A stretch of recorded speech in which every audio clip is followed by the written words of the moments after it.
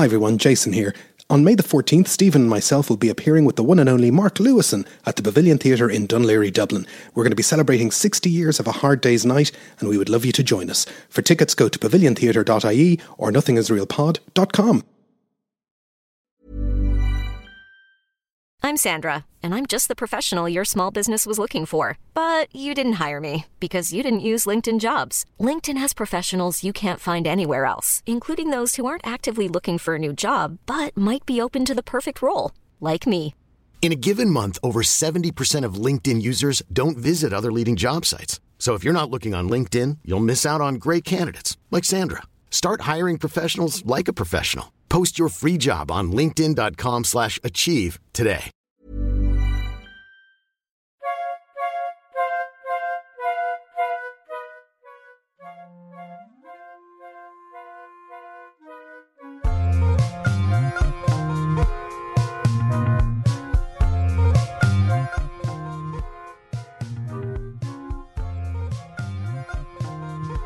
Welcome to Nothing Is Real, a podcast about the Beatles. Everybody thinks they know the Beatles, but how much do we really know? My name's Jason Carty. My name's Stephen Cockcroft. And we're live on tape from Dublin and Belfast. And we've done it again. We've made it to the end of another year, the end of another season of Nothing Is Real. And this is our 2020 review. This time last year, we did a 2019 review because that's how these things work. And who could have predicted all the things that have happened in 2020? Pretty unremarkable year, really. What a fantastic year it's been. So yeah, our plan today is just to have a laid-back look at all the things that did and, more importantly, didn't happen in 2020 or that should have happened in 2020. Because I think maybe it's a bit of an understatement to say certain things have landed in our lap that we did not expect this year, particularly ending the year on a new McCartney album, for instance. Yes. Although you predicted that. I did. I'm always predicting. We're never far away from a McCartney album. And if you say it often enough, it's fine. So. I'm going to expect one now every Christmas. Yeah. And if you're listening to us on the day we're putting this out, Happy Christmas. Why wouldn't you be listening to us on Christmas Day? And we're here on Christmas Day, doing this on Christmas Day again. Happy Christmas. Take the trouble to turn up. Yeah, and if you're listening in the future, I don't know. I hope that virus hasn't mutated into some kind of... There'll be nobody listening in the future. There'll be nobody in the future. Some kind of ocean-bound monster has taken over the world. Yeah. 2020. Again, was it a good year to be a Beatles fan? It's always a good year to be a Beatles fan. It's always a good year. No? Yeah. Well, let's break this down into the Beatles and the solo careers. And actually, if you look at the Beatles themselves as the entity that is Apple Corps and all the rest, we got very, very, very little. Last year, we ended the episode saying, 2020 will get the Peter Jackson movie. And it's been very quiet. It was going to be a big year. Big 50th anniversary year, lots of hype, lots of multimedia coming down the pipeline, and it's still coming down the pipeline. It is still coming down the pipeline. And, we'd gotten used to the whole 50th anniversary with Pepper in 2017 and the White Album in 2018 and Abbey Road in 2019. And it just seemed logical. But we were still a bit curious about what form it would take, that there'd be some kind of Let It Be thing, because we knew Peter Jackson's movie was coming. And, we know a little bit more. It seems to be officially called The Beatles, Get Back, the... the punctuation, not the word. And just to be specific there. That was people could easily have mistaken that. That's right. I don't want to cause any confusion. And it was originally due out on the 4th of September, 2020. And back in March, on the 11th of March, it was announced that Disney had acquired the rights, which is an interesting thing. Don't you think? It's a worry. Why does it worry you? I don't. Well, you sort of associate Disney with very anodyne. Maybe I'm just old-fashioned. I'm thinking of Fantasia, but... You're thinking of those Paul and Linda Disney time shows in the 70s. Yes, it's just a little bit twee and a little bit saccharine. And there's a lot of controversy or potential controversy around the whitewashing or rewriting of history here. And just Disney getting on board, you think, there'll be no language... there'll be no close-up shots of John punching George in the face, and all that stuff that we thought was going to come out. But I think, Disney obviously in the last year have, not reinvented themselves. It was a long time coming, but their whole streaming service, you would see that the Beatles : Get Back is going to be part of this streaming platform that you expect it to turn up somewhere on Disney Plus, because Disney Plus went live in the US at the end of 2019, and in Europe, literally it came on stream the same month as everything shut down. Well, yeah, I mean, it's interesting to think with the developments in the last couple of weeks about the big movie companies saying, yeah, we're going to put this into the cinemas, but at the same time we're going to launch our own streaming service. Yeah. So will we have to go to the cinema to see this, or will Disney follow that model and say, well, you can go to the cinema or you can stream it? Yeah. Well, when Disney announced they got the rights back in March, I assumed, Disney Plus streaming is going to be part of how this is. And you look at the modern music business, and it's interesting. Billie Eilish has an exclusive documentary deal going on to the Apple Plus TV platform. Taylor Swift has put her latest documentary onto Disney. She put her last one onto Netflix. Who else has gone? Beyonce did a big musical thing on Disney this year. So it is musicians are doing this kind of specific placement on platforms. But you're right. I think it's HBO Max in the US is putting all its 2020 Warner's films out on streaming the day that they go into cinemas. And we're kind of in uncharted territory, really.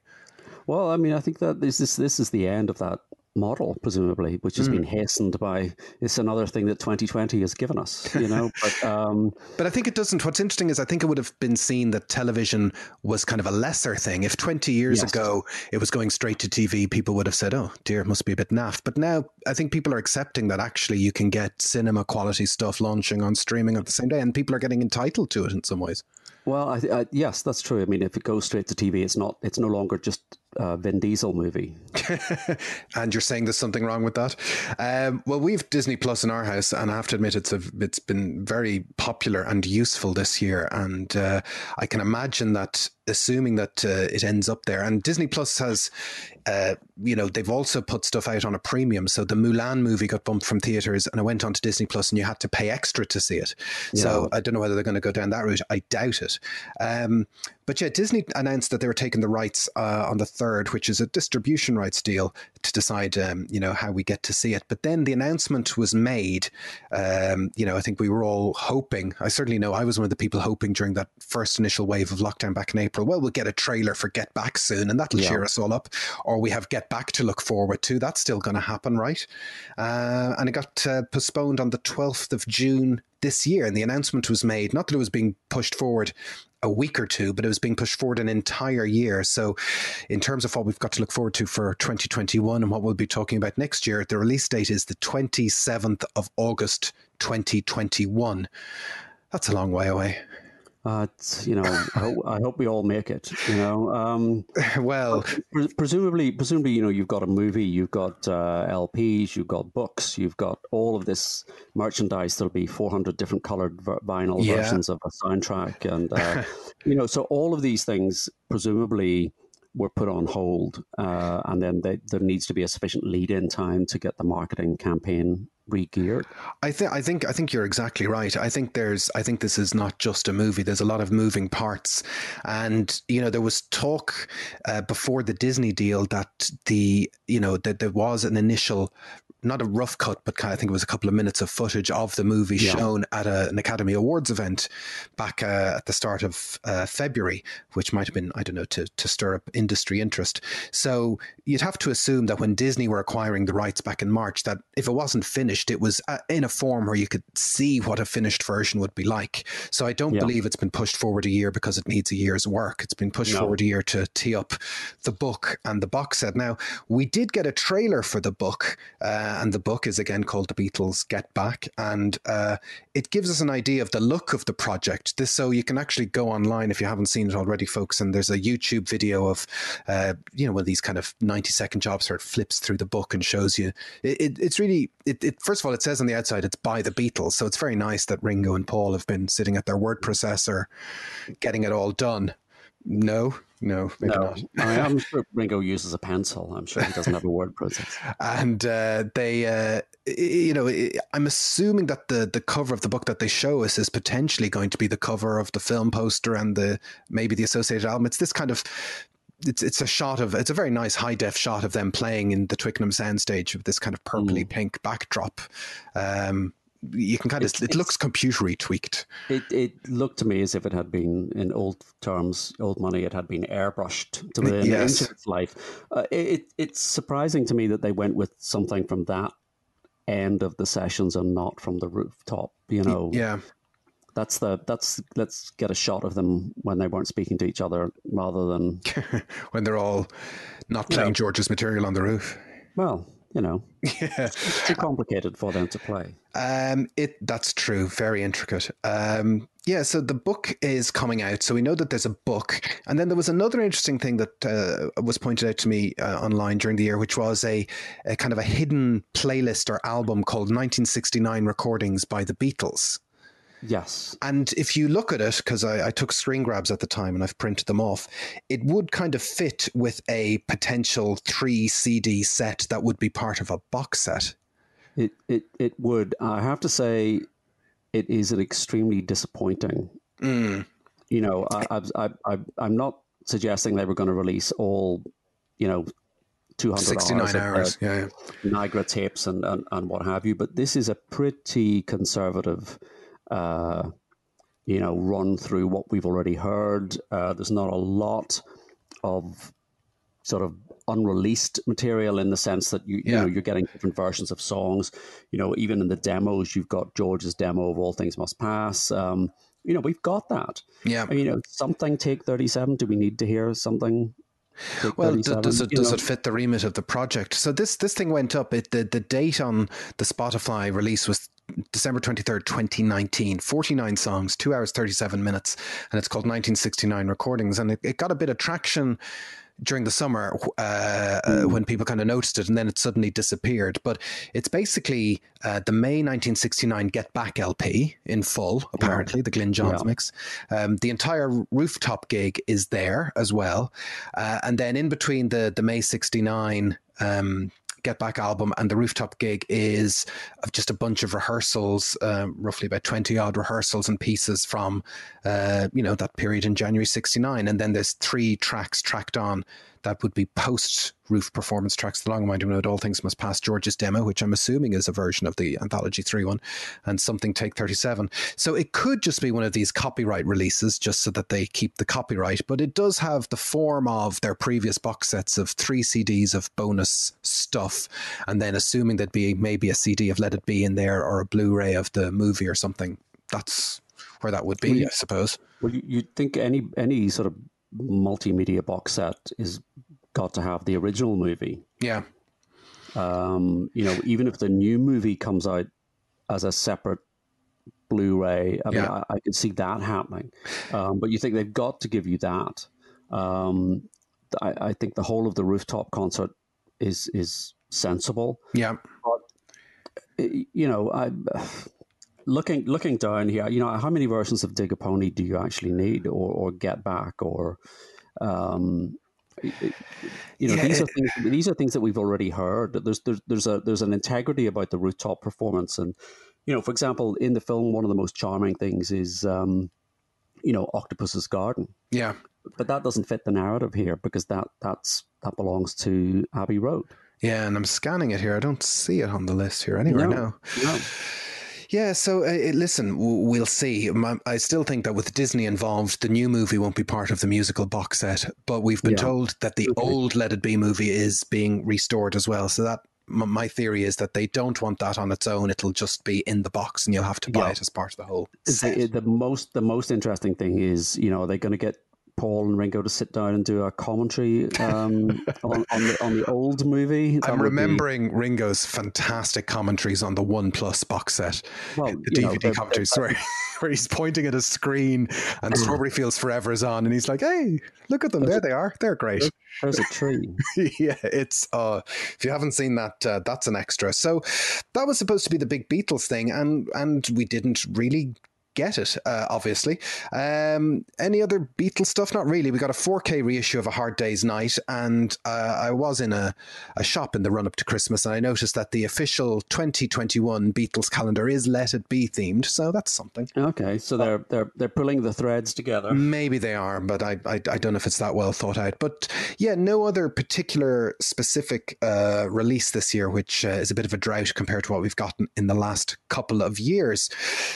However, the disappointment in the first half of the year, from a Beatles point of view, was certainly offset by a wealth of stuff that has happened. It seems to be more of it happening as we get closer to the end of 2020. They must have heard we're doing this review episode on Christmas Day and wanted to tell us.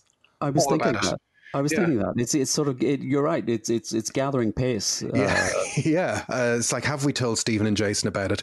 So let's break down the fabs one by one, and let's look at John Lennon.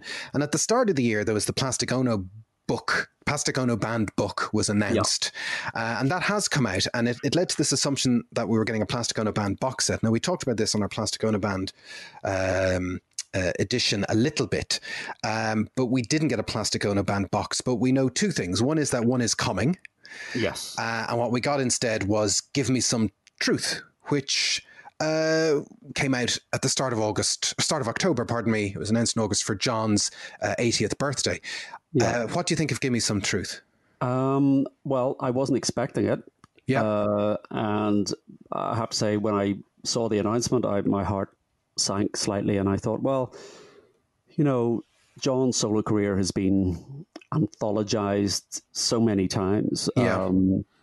Do we really need another, run through and a remix? The albums have been remixed, they've been remastered, we've had bonus sets. But I think having got it, having listened to it and listened to it again, I think undoubtedly, yes, it's absolutely something. It added something to the previous compilations. Yeah, I think so. I had my doubts as well. I didn't really see the point initially, or I think I was a bit annoyed that we weren't getting something to do with Plastic Ono Band. But I don't have my doubts anymore. I think Give Me Some Truth is a great thing. It's an interesting reorientation of the whole music, and it's definitely done with this Sean vibe, not a Yoko vibe. And we know that Sean has taken over the business interests related to John and Apple. So he is now controlling all of this. And Give Me Some Truth reflects that. Now, I have to admit, when we did this a year ago, I didn't own the Imagine box. I picked that up in January. And I was really impressed with the Imagine box. That really helped reconnect the album for me. I really liked the sound of it. I thought the book was really substantive in that box set. And so Give Me Some Truth is cut from the same cloth, it's the same, first of all, it's the same shape for your shelves. Very important. Yes, very important that everything is the same size and looks the same. Yes. And so the Give Me Some Truth Blu-ray 2 CD set fits beside the Imagine box set, and listening to it, I think it sounds fantastic, and the book is substantive, and you can kind of get a feel for what they're doing. So if Imagine and Give Me Some Truth are out there, I'm ready for all of them, basically. Yes, I mean, it made me really look forward to this Plastic Ono box. Yeah, which is coming because it's mentioned in the book. So as being an existing thing, I suppose. So it makes you think the box was maybe intended to come out and to accompany the book, and then there was maybe a last minute rethink that Imagine is a standalone thing. The song, it's a bit like the Beatles leading with Sgt. Pepper, so John's estate is going to lead with Imagine. And then maybe they got the sense, well, what we need to sort of lead this campaign is a compilation. But if that's the case, I wonder how much of this work has been done across the catalogue. Well, I assume everything is being done, because if they've done Give Me Some Truth, they've pulled every catalogue, every tape from all albums. But do you think they've done every album already? Yeah, I think rather than pull the individual tracks that they were compiling for the hits. I'd say it's probably a bit of both. I'd say it's a big project that's taking a period of time, and they've decided to lean on the hits. But you listen to Give Me Some Truth, And obviously all the tracks there are remixed, you know, there's and the overhaul really sticks out on some of them in a good way. Like Whatever Gets You Through the Night sounds sensational, sounds great. I was going to say it's Whatever Gets You Through the Night. Although what happened to Elton? He's sort of almost disappeared. I kind of like that. It's kind of, Elton kind of comes in the second half of the song more so, and it has this organ whirl at the start.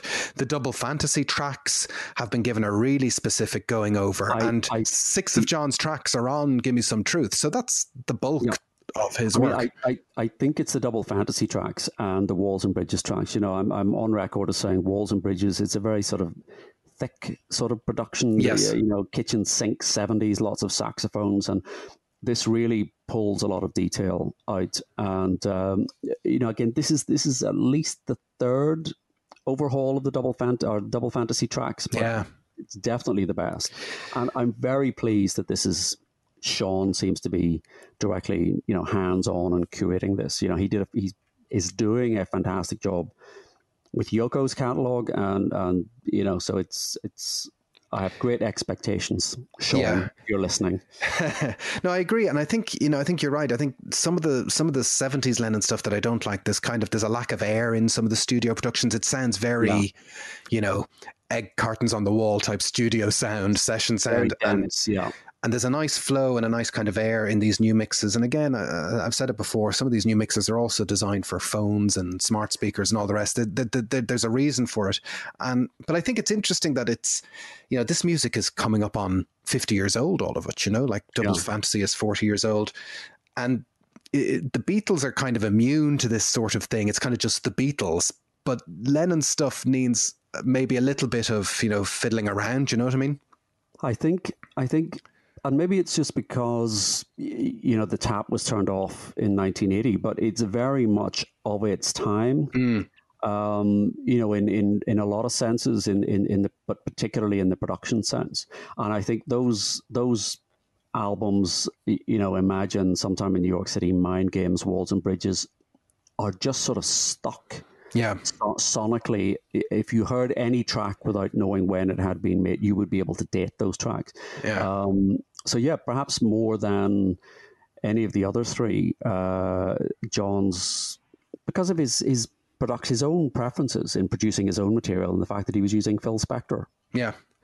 I think if anyone out there is sitting on the fence about whether to get Give Me Some Truth, I'd certainly recommend it. And I think it was very sweet and touching, the whole John Lennon at 80 celebration that we got. We got Sean interviewing Paul on BBC Radio 2. That was something. I have to say, I think that was one of my highlights of the year. That was incredibly touching. It was very genuine. It was very genuine, and you know, it was as open and as genuine as I have ever heard Paul in an interview. You know, it clearly, having Sean as the interview just completely disarmed him, and that usual sort of slight wall that he puts up and the sort of show that he puts on of being Paul.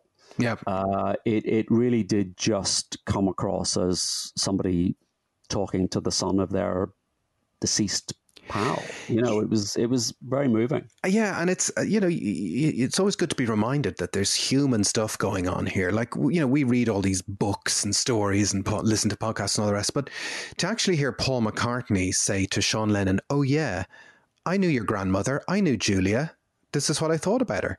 And Sean, you know, and Sean is kind of going, tell me about her. You're like, oh my God, these are people.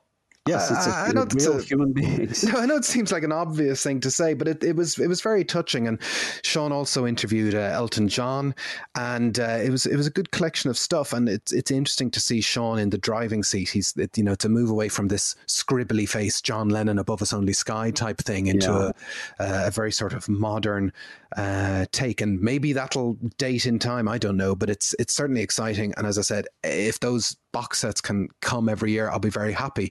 Now, as you said, Stephen, at the back of Give Me Some Truth, it said, hey, why don't you buy the Imagine box set and the Plastic Ono Band box set?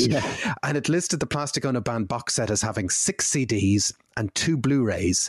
And as we talked today on Christmas Day, after our Christmas dinner, we know that apparently the announcement is coming in January, and it's listed as having 159 new mixes in the Plastic Ono Band box.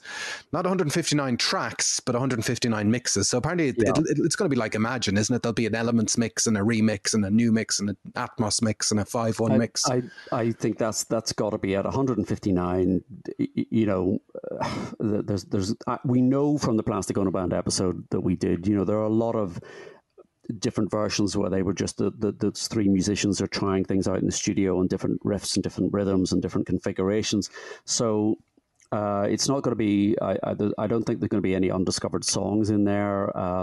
But yes, it's going to be Elements mixes and surround sound mixes. And hopefully we get some room for Yoko's Plastic Ono Band. Well, yeah, will we get that? I'm fine with that being one of the discs in there. That I think absolutely should be. I think it's an integral part of the story, and it's in the book. It's in the Plastic Ono Band book. They don't really devote that much time to it, but there's a few pages, and they explain how it went on and how it came about. Yeah, there must be some rough, longer cuts of what they cut for Yoko's sessions. There must be. I think particularly the song that you and I both like, Greenfield Morning, is a sort of a composite.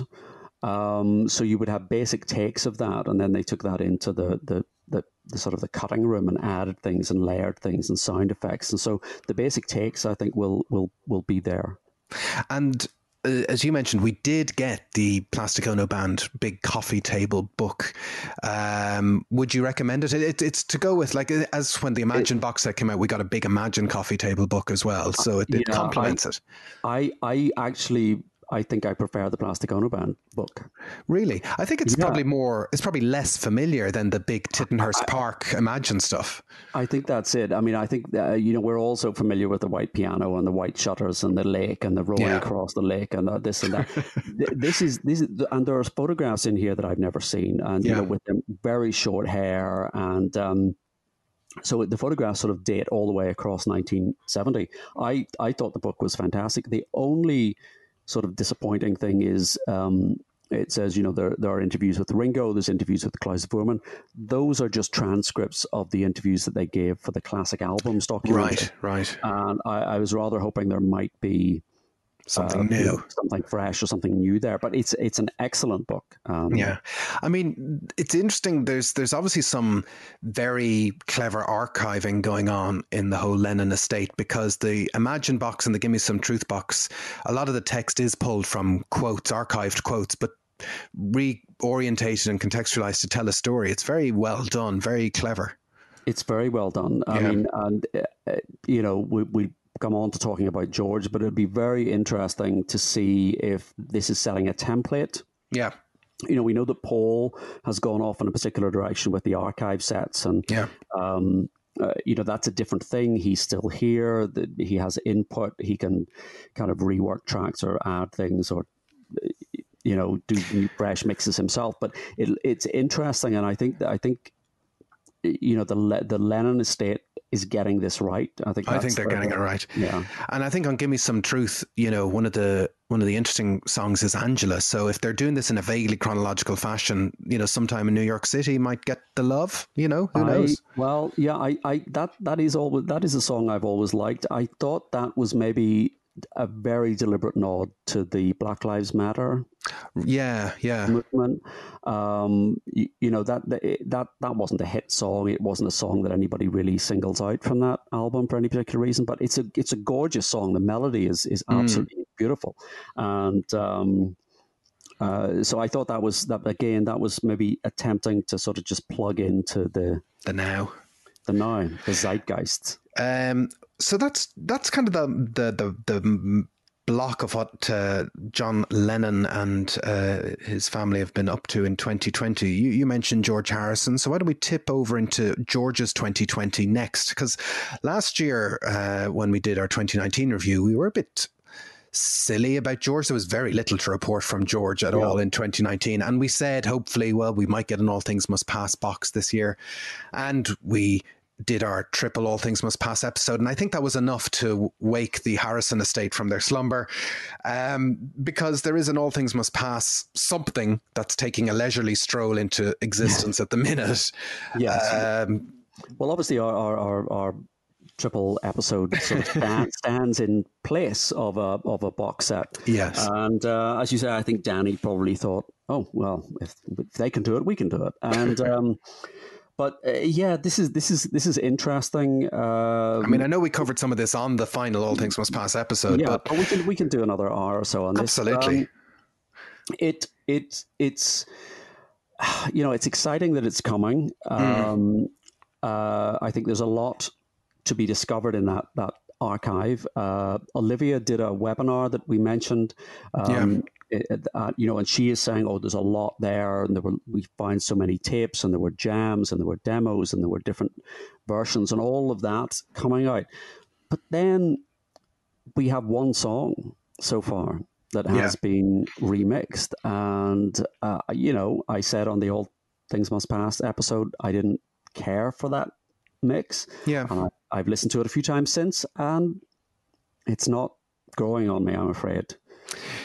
His voice is quite, I mean, I do like it. I just like different things, I kind of, like just like new light on things, but you kind of realize, and I'm not having to go with George, but his voice can be a little bit strained sometimes, and sometimes some of that cushion of All Things Must Pass production is good for his voice. I think so. There is a sort of a warmth about All Things Must Pass. And again, I'm sort of repeating what I said in the All Things Must Pass episode, but, I think Phil Spector's involvement gets overplayed in that album. There's maybe half a dozen big, overproduced, bombastic tracks there, but the rest of it is a very gentle, very warm, and yes, there is, I think, that sort of cushioning effect. And whereas I think some of John's material, particularly, Walls and Bridges, needs rescuing from the production, I don't really think that this needs much of an overhaul. I'm not saying don't remix it, and I would love to have a 5.1 or an Atmos surround sound mix of All Things Must Pass, but there's a danger that you make everything a little bit too bright, a little bit too brittle. Sometimes less is more, and I don't know that you need to pull all of those instruments out so that you can identify every single thing that's going on. Yeah, and George's studio in Friar Park, his house, FP Shot, is, there was an archivist apparently put in there a few years ago, and, assuming he's a guy who is making music all the time, you would hope that this isn't a bit like what happened 20 years ago, where All Things Must Pass got an all whistles and all bells re-release, and then everything else stops. I would be curious to see what we can shake out, just like the Lennon estate. I'd be interested to see what they could shake out from other albums along the way. I think so. I mean, particularly that period. Really what we're talking about, what I'm interested in seeing are the Apple years. It's everything from All Things Must Pass all the way up to and including Extra Texture. And we know that there are the odd B-side crops up that doesn't appear on an album. The Apple years compilations included a couple of demos here and there, but the sense is that there is a huge archive. Yeah, that is that George has got, that there's George stuff we just don't know about. But as 2020 tumbles to a close, there's still surprises in the last weeks, and we're getting an official release of Bob Dylan and George Harrison. We got a copyright extension release. So in Europe, there's a law that if you haven't used a recording after 50 years, it goes into the public domain and anybody can release it. So in Europe, you tend to get these 50-year releases, very limited edition, maybe only a couple of hundred. And Bob Dylan has been doing these for the past few years in order to own the copyright, to say, well, I'm still using this, and you can't release it without my say-so. So a few weeks ago, this Bob Dylan 1973 CD thing came out, and it had the George Harrison demo session that we'd talked about before. From May 70, Yeah, and but now it's been announced subsequently it's getting a full formal release in February 2021, which is odd. So I think this is a departure for Dylan. So as far as I'm aware, none of these sort of copyright extension releases have ever had a commercial release. Yeah. If you're one of those lucky people to manage to nab one on the day of release, and then one of the unfortunate people that paid £1,000 for it on eBay, you'd be disappointed. You would have been expecting nothing, Yeah. no follow up. And I mean, maybe I'm just overthinking this, but it did occur to me perhaps this is something to do with the fact that Dylan has recently sold his publishing. Yeah. Is this a kind of, okay, we're just going to now exploit everything, so we'll just put it out there. I'm a big fan of the Dylan bootleg series. Yeah. And, you know, a lot of those came in those 10-inch boxes, and he had set a template for himself, which was excellent. But the last one, which was the John Wesley Harding era, Oh, yeah. was really quite The traveling through one, wasn't that it? Yeah, it was really quite cheap. You Yeah. know, so it was a kind of the card that the sleeve was made out of was clearly not of a good quality, and the whole thing just seemed a little as if they downgraded the production values. But that was stuff that was hitting the 50-year margin as well. I think it looked like a copyright release in disguise. In disguise. As a bootleg series. And I just wonder, you know, I'm interested to see what this, you know, of course I shall be buying it, but I'm interested to see what it's like in terms of the production values that are brought to it. It's been announced that it's a 3 CD in a trifold sleeve. It's not being labelled a bootleg series. No. It's not going to go onto any streaming platform. It might still be a limited release, so it might come off the catalogue after a few months, but it is coming out to be bought in all your standard places. So I don't know. I mean, the Dylan publishing deal thing is interesting because it's a songwriting publishing deal that he made, and depending on who you read, he might have been given up to $400 million for it, certainly a 9-figure sum. But what that gets is it gets all his publishing, but it also gets all his earnings. So he's not going to get any songwriting royalties or anything. It's all his future earnings, everything. It's basically selling the family firm, and it's potentially estate management is part of what's involved here.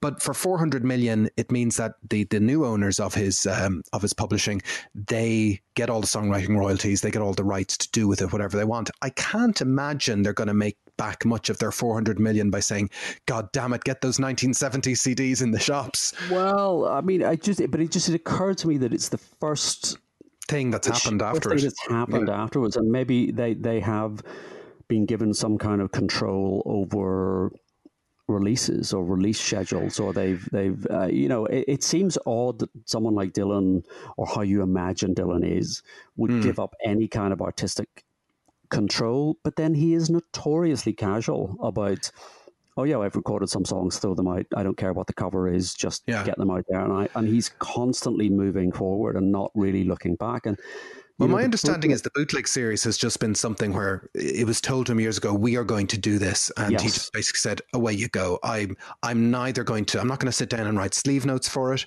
I'm not going to listen to everything and proofread it. You just put it out. So I don't mean to say he doesn't care, but I think he cares about other stuff is how I would phrase it. I think that's exactly it. And I just think, well, is it just a coincidence that now the money men have control of the publishing and the income? You know, Bob's got 400 million, presumably. The idea, you don't like to think of a world that doesn't have Bob Dylan in it, but, that day will come. And rather than what has happened with Lennon, for example, Dylan is not passing control of this legacy on to his family. Yeah.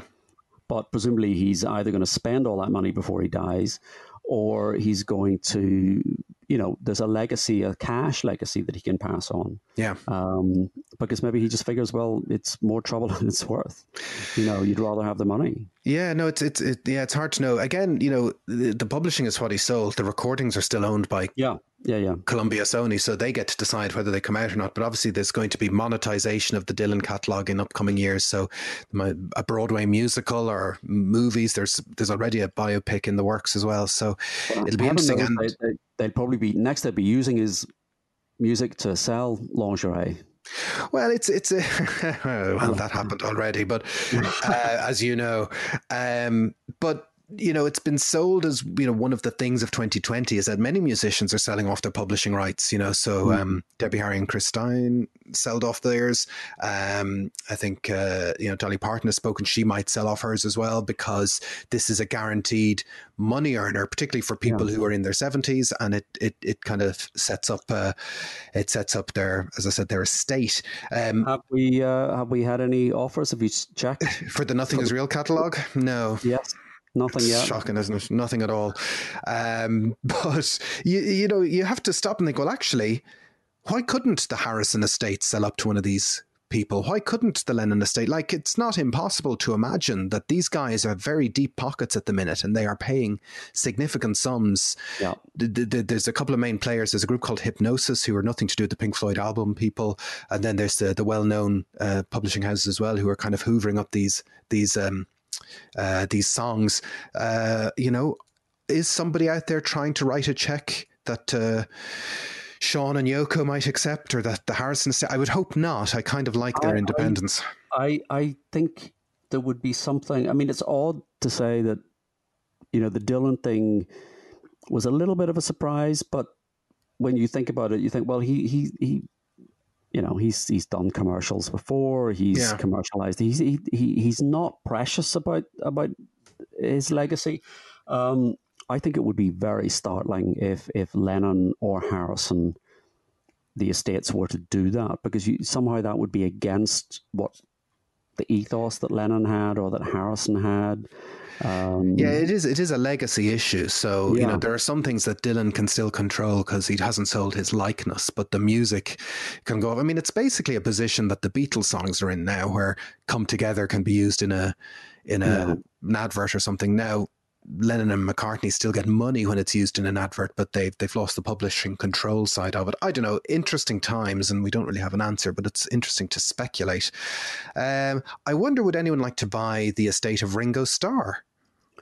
Well, how much is in the Nothing Is Real current account? I'll check the petty cash. For 2020, Ringo turned 80, the first Beatle to turn 80 in 2020. And, like many 80-year-olds, he realised the good sense in isolating for 2020, and he's been quite vocal on his social media about wearing his mask and staying safe and all the rest. And he had this very charming 80th birthday special. So his birthday in July, he wants it all to be people to stand and say peace and love and hold up the peace sign. But he did this very nice kind of streaming. It wasn't live, it was a pre-recorded thing, but he put it up on YouTube. Did you watch that? I did.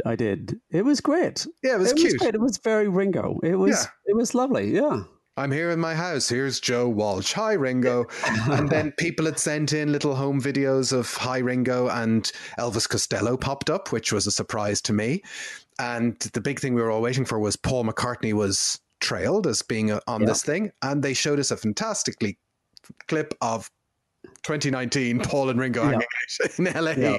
Yeah. So it wasn't new, but, it was still nice. You think Paul could have, recorded something on his iPhone. But back in July, he was probably getting in the last overdubs on, Long-Tailed Winter Bird. It's like, Ringo, I'm not answering the phone. He was tied up.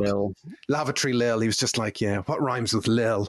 That's what he was, that was playing on his mind. But again, the incredible last-minute nature of 2020, as if Paul didn't have enough competition on the week that McCartney 3 comes out, Ringo puts out a surprise single. He does a Taylor Swift. He drops Here's to the Nights. Yeah. I thought when somebody I read that, and I thought, I was really hoping it was going to be KNIGHTS, and it was going to be a little song about, about Sir Ringo Starr and Sir Paul McCartney, but...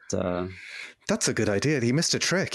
He did miss a trick. Well, do you remember it was like early 1970 was originally called When Four Nights Come to Town? It could have been a nice kind of circular... Again, you need to be an advisor. This is why they need to be in touch with us about these things. But what they've announced is this song, Here's to the Nights, which is written by Diane Warren, who's one of these fantastically accomplished and successful songwriters who you don't know generally. Did she write songs for Starship? Or am I I think she did write Nothing's Gonna Stop Us Now and that kind of genre. She wrote some of those heart songs in the late 80s. Yes, that's what I'm thinking of, And this song Here's Tonight is kind of a big sort of sing along. Let's look after each other. It's got a Christmassy vibe to it. It does have a kind of Christmassy thing. I thought you were going to read out the list of everybody who was on it, and I was going to suggest it might be shorter to read out the list of people who aren't on this. I'll read out the important people, which is Sheryl Crow, Joe Walsh, the brother-in-law, and Paul McCartney. Yeah. And there's a video, and Paul is singing with Ringo. Paul is in Hog Hill Mill Farm Studios, and Ringo's in his studios. It's a split screen, but you can hear Paul. It's not like last year's Grow Old With Me, where Paul was buried deep in the mix. Paul is front and center appearing in the video, and you just have to go, here we go, 2020. We should be happy that these two guys are just doing their thing. I think so. It's a very charming video. Yes. It's a very charming video. The song is a little bit OTT, but it's very charming. Yeah, it's got that kind of Ringo auto-tune thing going on that Modern Ringo has, but I don't care. it has got a kind of nothing's going to stop us now sort of thing about it. Yes. And it's actually the lead single of, not an album, but an EP called Zoom In. Yes, so presumably this is going to be, songs recorded in this fashion, do you think? Well, I think it's three. He says that he's not going to do another album, but he's got a home studio and he's going to put out songs and EPs and he's just going to tinker around. So I've got a studio and I know how to use it. Well, this is his McCartney 3, and don't forget we've already had Ringo the 4th, so Paul has got some catching up to do. I think. If it's called Zoom In, presumably it's going to be songs recorded in this fashion. Yeah, on Zoom.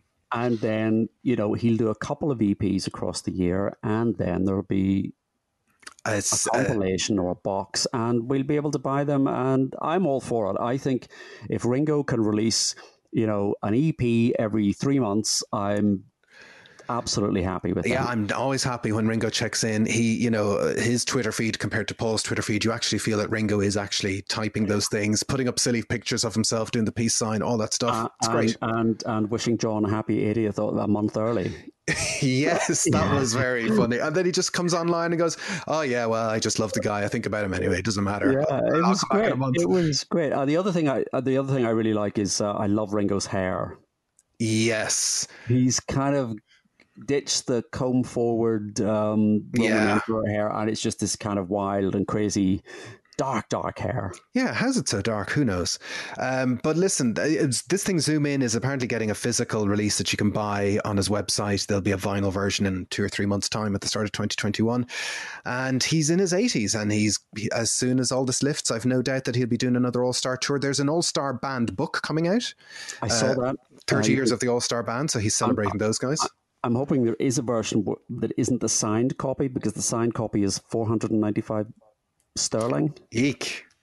Is there enough in the petty cash? No, not after I've bought the back catalogue. Oh, no. I seem to have just bought the rights to the... what's that album with Joss Stone on it? Who's Your Daddy? Who's Your Daddy? Is that Why Not? Yeah, it's Why Not. It's Why Not. Oh, yeah. Go listen to Ringo Starr and Joss Stone, Who's Your Daddy? No, don't. Yeah, but we have to resolve that if Ringo comes with the All-Star Band, that's going to be our road trip for 2021, is to go and see Ringo and get our way backstage and interview Joe Walsh. I think that's it. If Ringo comes, I would love to interview Joe Walsh. If yes, without getting all political, if we can, well, I'll be able to get to Europe next year. But if Ringo comes by, we can. I have my Irish passport and I'm good to go. Oh, good. Just checking. That was a test. We can stand in the same queue, the same fast-moving EU queue. I hadn't thought about that. Whether we can do Dublin and Belfast after the 1st of January. Oh, I don't know. It's making me sad. Anyway. That's Ringo. Yeah, Ringo's 2020. He's keeping safe, but he's also keeping in touch. That brings us to Beatle number 4. Who haven't we spoken about yet? Paul McCartney. Pete Best. Oh, Paul McCartney. Paul McCartney. We can Jeff Lynne. We can mention Pete Best because Pete Best was supposed to be doing a speaking engagement. That's right. He was due in March time, wasn't it? He was one of the first things to get locked down. Yeah, we had tickets for that. But so yeah, that's there's no word of that being rescheduled, and I think I'm not sure that that's going to happen. Yeah, it's hard to know. I mean, I think I'm hopeful personally that the second half of 2021 is when we get back to doing things, but I think the first half of 2021 is still no man's land, So on to Beatle number 5. On to Beatle number 5, Stuart Sutcliffe, Paul McCartney. Now, listen, you might have heard, folks, that Paul has an album out called McCartney 3. It was made in Rockdown. Did you hear? Completely blindsided me. Why was this not mentioned? Yeah, and why was there no publicity? I'm only learning about this now on Christmas Day. And well, I do look, obviously McCartney 3 has already been spoken about on everybody's favorite Beatles podcast, as well as our own podcast. Haha. But the interesting thing is that what we perhaps didn't talk about on our McCartney 3 podcast was whether it gets to number 1. And obviously it's still the afternoon of the 25th as we talk. The charts aren't due out for another hour or two. We don't know whether Paul has made it to number 1 or not. Fingers crossed. But the spanner in the works was Taylor Swift. Now, we didn't talk about this in our McCartney 3 episode, but Taylor Swift on the 10th of December announced a surprise album for the 11th of December. And it is interesting to put Taylor Swift and Paul McCartney side by side because they are both master manipulators of publicity. The two of them appeared together for a joint interview on the cover of Rolling Stone this year because they are both publicity machines. And the reason why Taylor Swift's surprise album is a surprise is because she put out a surprise album 4 months ago. Who releases 2 albums of high quality within 4 months of each other? Beatles, really, but but nobody was expecting a second surprise album. And the thing I was wondering was, we were told that McCartney got bumped from the 11th, McCartney 3 got bumped from the 11th to the 18th because of vinyl issues, but was it Taylor Swift issues? Were they talking to each other? We do seem to know that they were in communication about this. Well, what seems to have happened is that she agreed to move her album. Yes, for Paul, but then Paul, his album was delayed, and they seem to have been speaking to each other about coordinating this, and she was moving her date to facilitate him, and then his album ran into production problems, and you sort of imagine, are they on the phone personally? Well, I'd say they do have. I'd say there is a bit of a direct line going on there. Taylor Swift is the real deal. She's great. They had a massive row, and Taylor sent somebody around to throw a brick through his window. Well, we have to laugh at the irony of a Get Back project being bumped forward into the next year so that Paul can put out a solo album.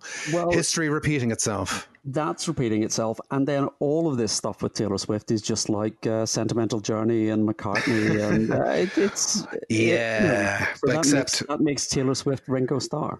Except Sentimental Journey didn't get to number 1. I mean, here's the reality of it. She announces this album on the Thursday, the 10th of December. It comes out on streaming platforms on Friday, the 11th of December. And on the chart of Friday, the 18th of December, certainly in the UK, it's gone straight in to number 1 on streaming alone, which is not looking good for 1 or 2 hours' time when the figures come in on the tally for McCartney 3, whether he can topple that. You think this is going to cut across their friendship? I think it could. I mean, I'm calling it. I think it'll be Swift number 1, McCartney number 2, She didn't have to put that album out.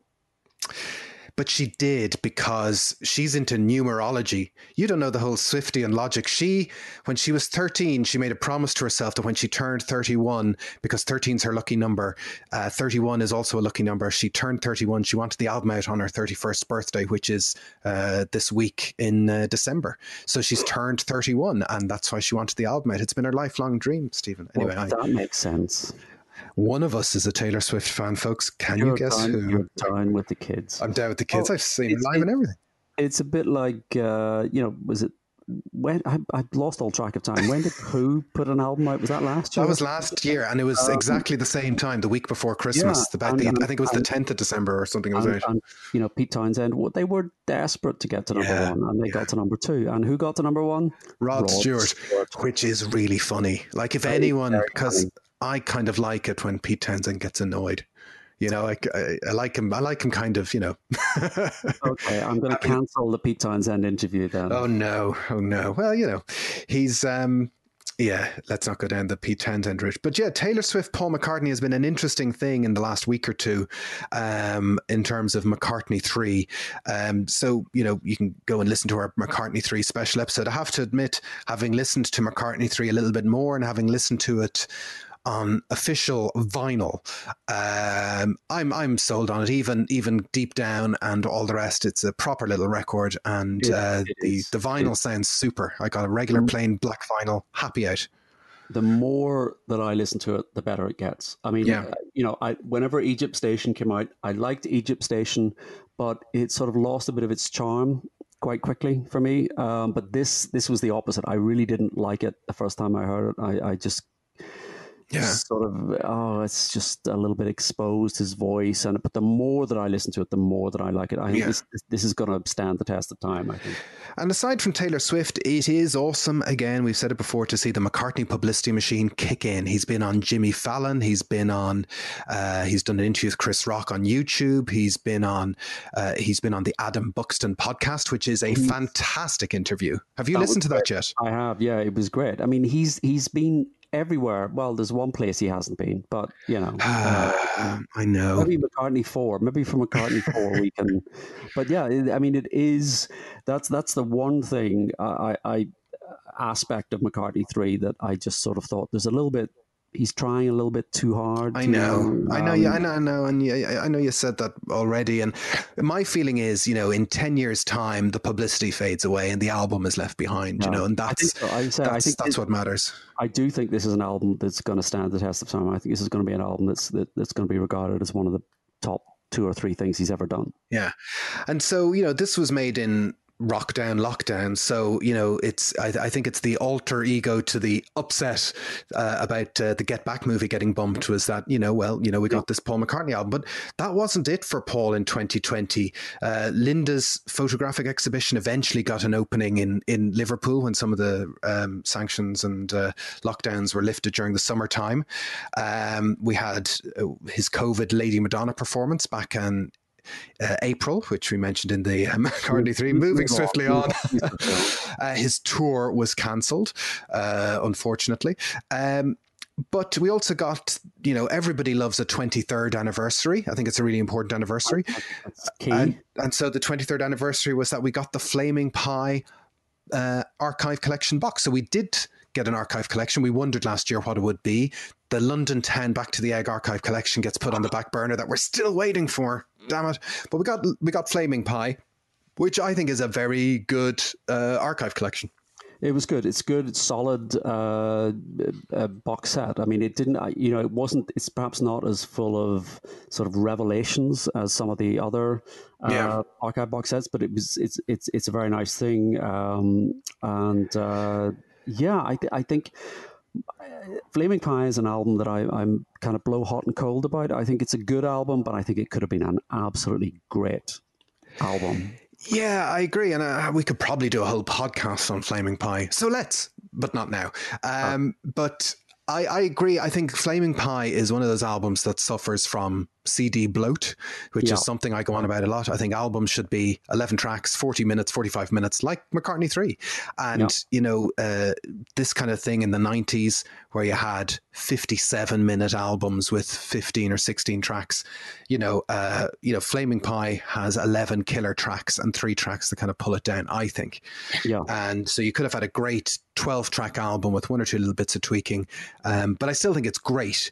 It's a great album, but it's almost, I mean, I don't want to say it's a concept album, but it's an album about memory and loss. Yeah. And then in the middle of it, you get these kind of chugging Steve Miller jams and things like that. But this is, you know, you think where he was at the time personally, you know, Linda's illness, and he was coming off the back of Anthology. And I just think a little bit of tweaking of that album, and it could genuinely have been regarded up there with Band on the Run.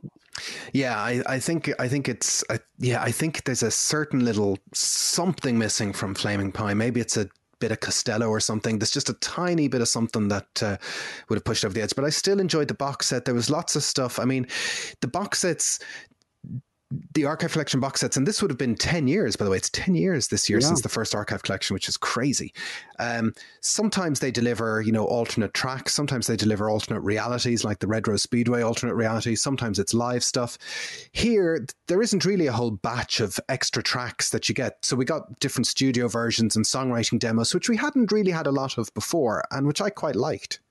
Yeah, you get a sense that this was a project that he went in, he had the material, he demoed it, he trialed it, he recorded it and put it out. And it was a discrete project, where some of the other albums, Red Rose Speedway, are a sort of sprawling sections. So then there's a lot to draw on. They've recorded 30 songs or 40 songs or whatever, and they're pulling things out. Here, this seems to have been very, very much a sort of compartmentalized project. And I know we joke a lot about Jeff Lynne, but it's interesting to take a song like, you can actually track the progress of a song like The World Tonight on the box set, and you can actually see how a producer is getting, like Jeff is getting Paul to kind of tighten it down, rewrite some lines, move it around, put a structure on it. You can pinpoint the precise moment at which it at which no, but it is. I think Jeff was probably the guy for that job, because, as you say, it was compartmentalized. It had to be done right.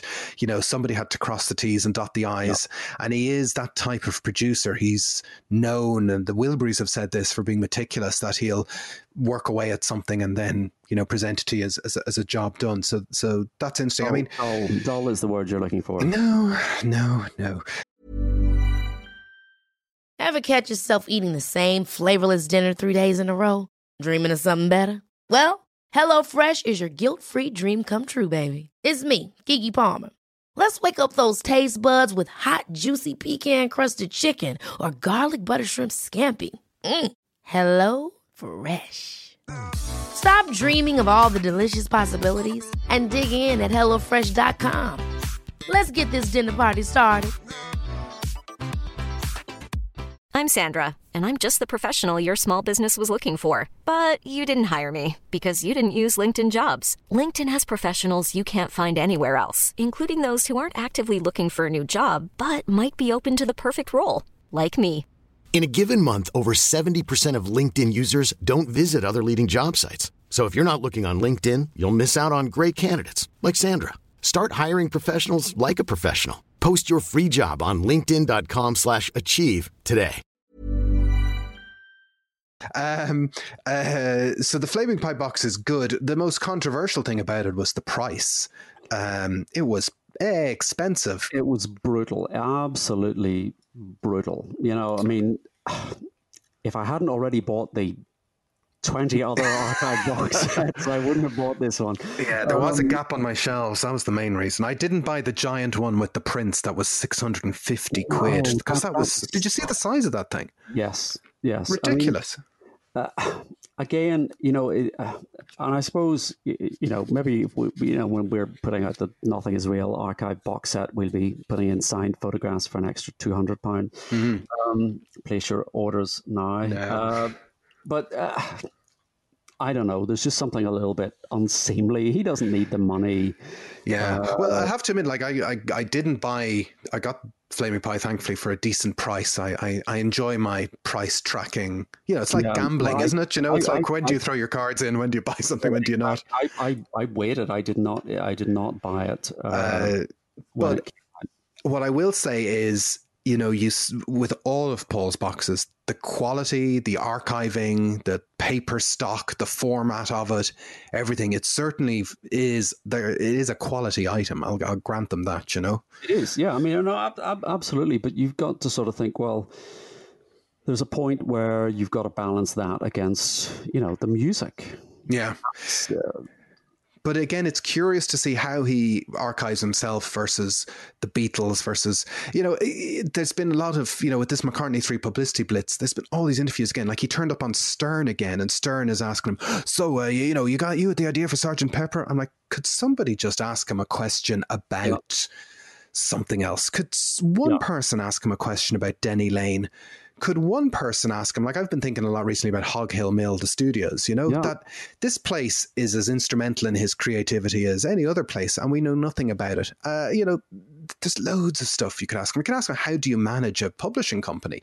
In fairness to Adam Buxton, he got some things out of him that I hadn't heard before, and Paul got, there's a genuine laugh that Paul has, and Buxton got it out of him. It's not his kind of showbiz laugh. I thought the Buxton interview was excellent because he just chatted with him. Yeah. And, even down to the point of saying, what's your favorite food? Yeah. And you think that's a totally inane question. And he probably hasn't been asked that question since 1964 or 65 in one of those sort of teen beat magazines. And it must have kind of just resonated with him. And again, it was, you did get the sense that very quickly McCartney dropped his guard. Yes. And the only thing he said that I thought he's been told to say that was when Buxton said, who's the coolest person you've ever met? And he sort of rattled off a few people, and then he went, and David Bowie, he was cool, because I thought somebody has told him that Buxton he likes Bowie, is a Bowie fan. So make sure you mention David Bowie. But it was a very good interview. It was a masterclass. I hope we were both taking notes of how Buxton did that. I know Buxton can be a bit of a Marmite figure, Marmite and hummus, but I'm a big fan of Adam Buxton and his ramble chats, and I think he's very disarming and funny. So well done, Buckules, and all the podcats. That's what he calls his crew for all of that stuff. Should we do that? Should we do that? We should. How you doing, podcats? And we'll do a new funny theme tune. I'll let you know what feedback we get for that one. That's our kind of our rundown on the main headlines of Paul.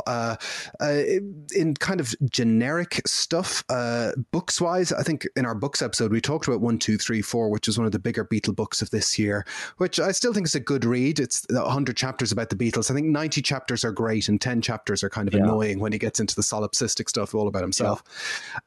You've read a couple of other books because you're the king of the books, Stephen. I've read one or two other books.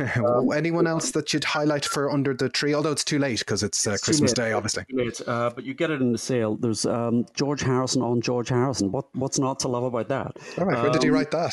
Which is, it's a compilation of interviews that he gave across his career, from the early days right up to sort of 2000. That's absolutely fascinating. We talked a little bit on the All Things Must Pass episode about Barry Feinstein, the photographer. Oh, yeah. He died a number of years ago, but there is a book of his photographs called Be Here Now, which is a nice coffee table book of Flower Park and the concert for Bangladesh, and not a lot of text in it, but the photographs are quite spectacular. And a book I've just finished reading is, with the Beatle connection, is Peter Frampton's autobiography. And you'd recommend that? I would recommend that book. I have to say, I was not back in the day a huge Peter Frampton fan. I was kind of a little bit too young to be a Frampton fan when he was sort of in his peak with Frampton Comes Alive. But I saw him playing as part of Ringo's band, and he has some fascinating stories about the All Things Must Pass sessions and playing in the All-Star Band. And I would recommend that book. And obviously, sadly, there have been some people in the Beatle universe who we need to, remember this year who've passed away. Probably one of the most influential is Astrid, Astrid Kirchherr, who died in May of this year, who is so influential in how we picture and see the Beatles, and a huge contribution to how we know them and how we see them. That pre-fame era, really. I think she is overlooked in the sense that one of the key visual images is that cover of Meet the Beatles, the With the Beatles photograph, and that's essentially her design. That sort of half shadow was used, and she's absolutely crucial in styling the band. She and Sutcliffe, absolutely. central to that. And there was quite a sort of muted response from the Beatle camp, I thought. There wasn't a lot of sort of tributes being paid. I'm not sure that Paul said anything. I think Paul did put poor Paul, you go to his website and, there's a litany of obituaries where he's like, oh, this person was lovely, I met them, that person. He did do one of those for Astrid. And I remember Ringo said something on Twitter as well. So she did get some recognition, but you're right. It wasn't a effusive type of thing. I suppose maybe just it was, for the year that's in it. It wasn't. Yeah, it was back in May, which was a strange time. Still a strange time, really. And somebody else who's passed away in August of this year, and for whom the McCartney 3 album is dedicated to, is Eddie Klein, who we mentioned in our All Things Must Pass episode as being involved in It's Johnny's Birthday. But he was also a very formative influence with Paul, particularly on the McCartney 2 album, but he was in McCartney's camp for a long time. I think he was a key player in sort of McCartney's studio team for a long time. He moved from being a sort of a technician with Apple Studios, so he worked on Imagine and All Things Must Pass, but he very much then moved into McCartney's orbit. Yes. So 2020, any other business? I suppose, Stephen, I suppose generically, last year I asked you this question. This year I'll ask you again. Any favorite albums, like non-Beatles stuff? You obviously listen to some non-Beatles from time to time. Can I think of anything? Yeah, I can. I think the obvious answer to, favorite album of the year, apart from McCartney 3, is Dylan's album. Rough and Ready Ways. Rough and Ready Ways, because again, it just came completely unexpectedly, trailed by Murder Most Foul, and that just seemed, again, the timing of that was so odd, and there were a lot of speculation. Is this a one-off thing? When was this recorded? Is there going to be an album? And then suddenly another song, and then the album hits, and it's a fantastic album. And got to number 1 in the UK. Very, very little publicity surrounding that. Yes, only 2 colors of vinyl. There was one colored vinyl version. There was one colored vinyl, but you know what I'm saying? It was in its own way. It was as clever. Yeah.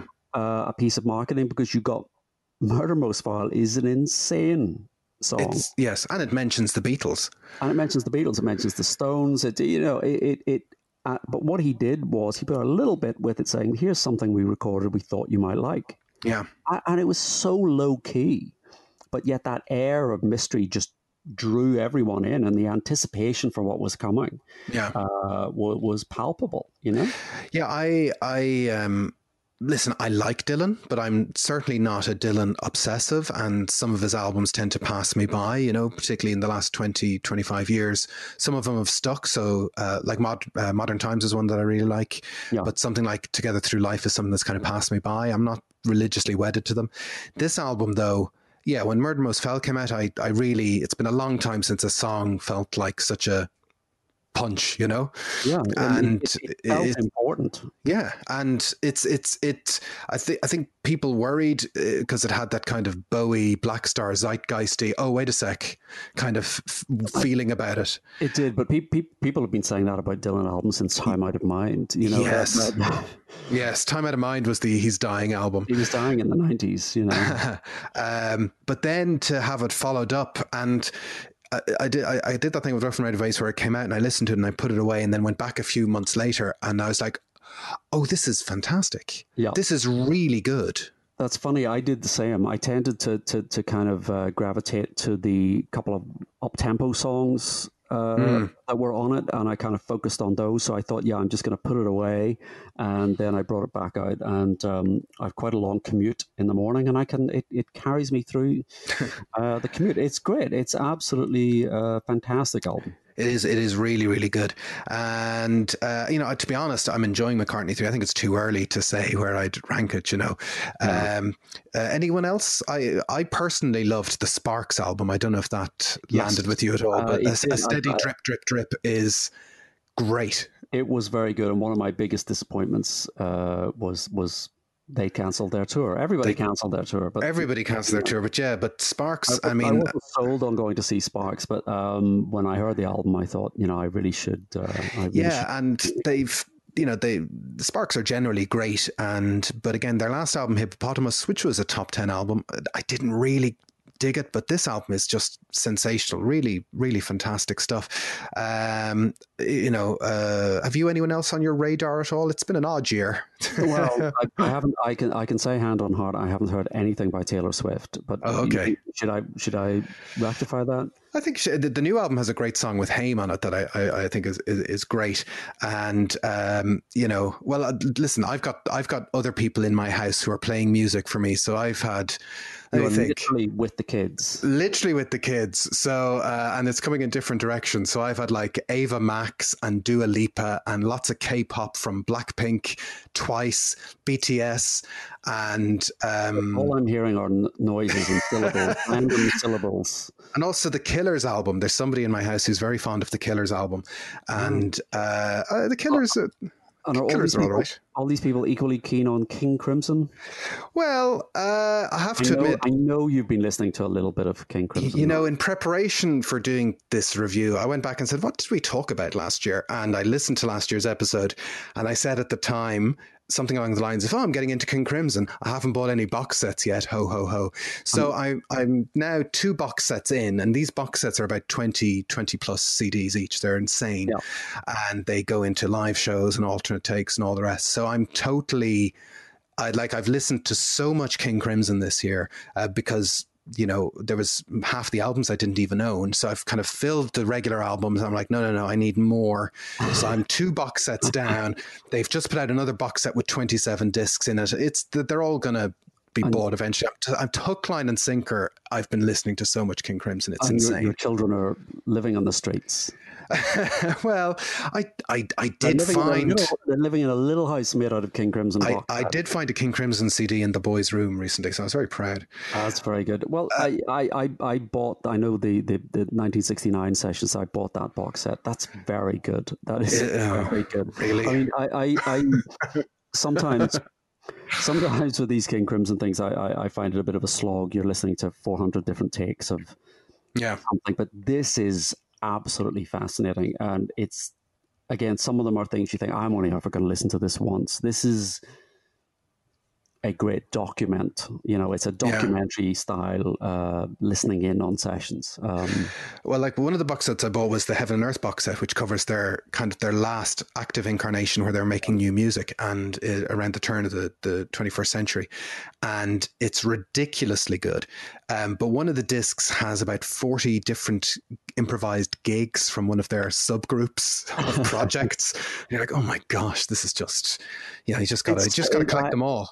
I have to say, it's so surprising to me that you like King Crimson. Yeah, it's not. They're just not at the pop end of the spectrum. I don't see Jeff Lynne walking in telling Robert Fripp how he's going to add some drums to that thing he's doing. The distinction is sort of I'm at the rock end and you're at the pop end of, but there's nothing poppy about King Crimson. Well, I would disagree. I think there's certain stuff that the thing about King Crimson is, they do sort of slip into, straightforward tunes. A track like Easy Money, is kind of a standard kind of rock track. A track like Indoor Games has kind of got a They Might Be Giants vibe going on to it, That's mental. That track is absolutely insane.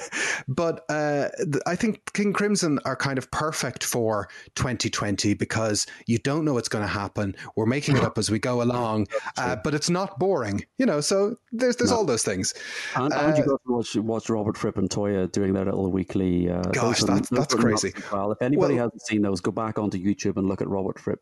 He's been putting out these weekly Music for Quiet Moments things, which are gorgeous. These 10 to 15 minute ambient pieces, which are very, very nice. I would love to just maybe collate those in some way. They're brilliant. Sorry, this has turned into the King Crimson podcast. Yes. Neurosurgeon Screams for More, the King Crimson podcast.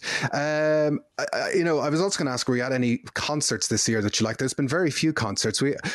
Good old Robin Hitchcock was great. Went to see Robin Hitchcock the night before he came in to talk to us in the studio, and that was fantastic.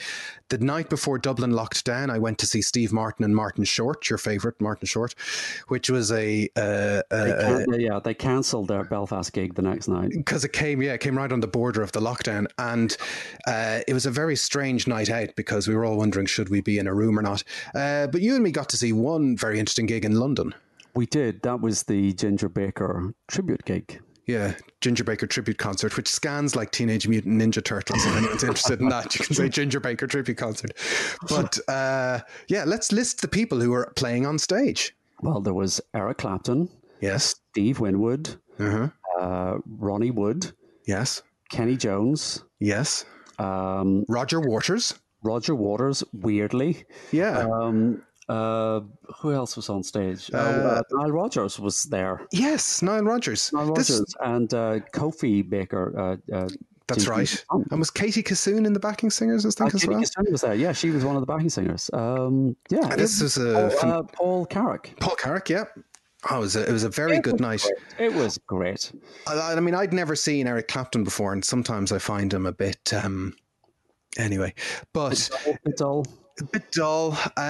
But this was kind of pop cream Clapton, where he's doing Badge, and he's like... It was the perfect way. If this is probably going to be the only time I get to see Eric Clapton. Perfect way to see Eric Clapton. Very, very good. It was, and the absolutely the most exciting thing for me was to see Clapton and Steve Winwood.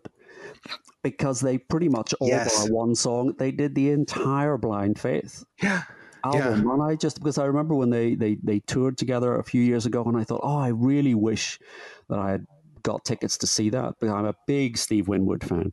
And literally the entire Blind Faith album superb, wonderful. And Steve Winwood is one of those guys who, I was talking to somebody recently about going to see Peter Gabriel live, and he's one of those guys that, like, he opens his mouth to sing and you're like, oh my God, it's the guy who makes that sound. Yeah. His voice it's Steve Winwood's voice coming out of Steve Winwood's body. It's the same. His voice has not changed significantly. It's incredible. Yeah. I mean, I've seen him a couple of times in solo shows, but to see them together and playing those songs, that was something special. So that was a good gig, all right. Who knows when we'll be at another gig? But looking forward to 2021. Let's put our line in the sand that we'll get our Get Back film, we'll get our All Things Must Pass box, we'll get our Plastic Ono Band box, we'll get McCartney touring at some point, and we might get another archive. They're the big predictions. And Ringo's zooming quarterly. Ringo's Quarterly Zoom. So that's our review of 2020. Now, we still have one trick up our sleeve. So if you listen to our 2019 review episode, we had some questions from the crowd. And it's at this point that we're going to let our producer Ado into the waiting room, or whatever we're recording on today, to see has he got any questions for us. We're going to pull him away from his Christmas dinner if he's willing to come and talk to us. You're there, Ado, are you? Yeah, I am. I'm just putting down my knife and fork, and it's funny you should say that, because as everyone knows, the three of us live together. I don't know, you're breaking that conceit there, no? Well, now, to be honest, Ado, I think this whole coronavirus thing has been a scam from you to just not sit in a room with us all year listening to us talk non-stop about the Beatles. You're like, guys, I'd love to, but unfortunately, the government have told me I can't. Yeah, it would help, because the previous hour and 15 minutes and some of the other shows were very Three Sides Live over the last year or so in my absence. So I'll deal with that. We'll deal with that another day. Yes, exactly. But you, I believe, have been inundated like Noel Edmonds in the days of Swap Shop with viewer mail about asking questions to round up season 3 of Nothing Is Real. I have, but before we get to that, I did want to present time. Just a bit. This is your life. Just a bit of housekeeping, I suppose. Okay. Because I was trying to figure out this week when we were trying to put the questions together and talk about the year, if Robin Hitchcock was 20 20, and I think it was it? Was that in January? We were just talking about this a moment ago. Yep. You were probably in the kitchen getting some extra turkey. I was putting the bins out, which is Stephen's job. We'll talk about that another day. The Robin Hitchcock gig was he played Whelan's in Dublin at the end of January, and it was the day after that. So that was a 2020 event, the Robin Hitchcock. That was our first recording of 2020. Yeah, so it was one of the few that we did in the studio. So if you're playing along at home, folks, the Robin Hitchcock episode and the Sgt. Pepper episode and the first anthology episode were our only studio episodes of 2020. They were recorded before the lockdown. All right, okay. Because I was trying to think about I was trying to think there must be some highlight from the year, and that was certainly a highlight. And he was a very nice guy, and we had a good morning. God, we had a lot of time with him. Well, that was the thing. It was so nice because, like, he gave us all his time, and I can laugh about it now. He sort of, I was chatting to him on the phone beforehand or texting him, and he said, should I bring my guitar to the studio? And I was like, no, we're just going to chat. And that was kind of a stupid thing to do when we could have been sitting in a room with our own private Robin Hitchcock gig. This is the first time I'm hearing this. Sorry, Stephen. Yes. So I'm not going to make that mistake again. Power magic gone, Jason. Well, no, I was poor chap. He was very jet lagged. But then after we recorded, we all went for lunch and had a second private podcast chat. Very, very nice bloke, Robin. He's been brilliant. And actually, we were talking about records of the year. I should have mentioned Emma Swift's Blonde on the Tracks, which is Robin's partner, Emma, who's a fantastic singer-songwriter who put out this amazing self-produced record of Bob Dylan covers this year, including a brilliant version of I Contain Multitudes from Rough and Rowdy Ways. Like, one of the first covers from Rough and Rowdy Ways I heard was Emma's. And that's been a brilliant album. I should have mentioned that earlier on. That is a superb album. Yeah, it was very good. Yeah, because when we were at the end, because you guys saw me talk with him in the studio, but at the end, Robin Hitchcock addressed me, which I know you two didn't like, but we were talking about... and that can't happen. No, I know, I'm sorry, and I did apologise profusely, but we were talking, he said, you started talking about music, and I remember that day or the day before, Pearl Jam's new song was out called Dance to Clairvoyance, and we were talking about that for like 10 minutes, and which then Pearl Jam had Gigaton came out later on in March or April, I think it was, which is a great album. But he was, that was a great highlight. It was a great start of the year. I thought, as the year when, we didn't know what was going to happen. You thought 2020 was upwards from there. I thought it was going to be gold. Yeah. I thought I'd be let out one of the days as well. I thought it was really things were going to take off. But just funny you mentioned the album of the year stuff because. What's your album of the year? Because we were just talking about that. Well, I have a few albums. I don't have one tippity top one. Ones that stick out, I suppose, would be Taylor Swift's album, and I'm not a Taylor Swift fan. Nah, two against one, Stephen.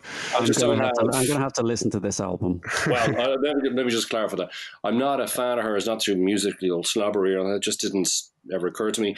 And I thought her storytelling aspect of that album was great. Don't like The National, I don't like Complaint Rock and all that. I thought that album was really good. I thought Springsteen's album was all right. I know we have one of our mutual friends is a big fan of Bruce Springsteen. I'll let him take up that mantle. It was fine. I wasn't hugely impressed with it. Fontaine's DC was a great album. Sports Team, I think, was this year. It was a good album.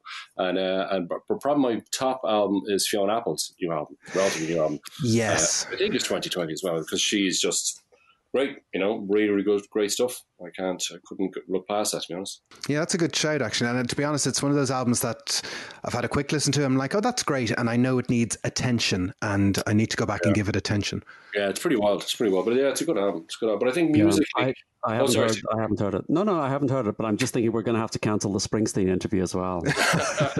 Well, no, I'm a mega Springsteen fan, as Jason knows. I love the guy. But when I heard that album, I was like, it's not... We've already bumped Pete Townsend. We've thrashed everybody. We're just setting fire to the place here. Well, I don't know if you ever watch Brian Johnson's Life on the Road. Did you ever watch that? Yes. The guy from AC/DC. Yeah, it's a guilty pleasure. I mean, he's terrible as an interviewer. He's awful. He really is. Is he Jules Holland quality?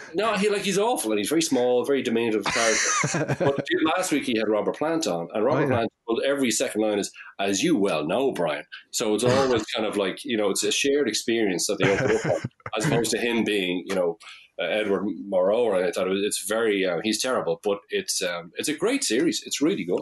Yeah, you should seek out the one where he interviews Sting. Oh no! He did. He had when he had Nick Mason on was really good. Oh, yeah.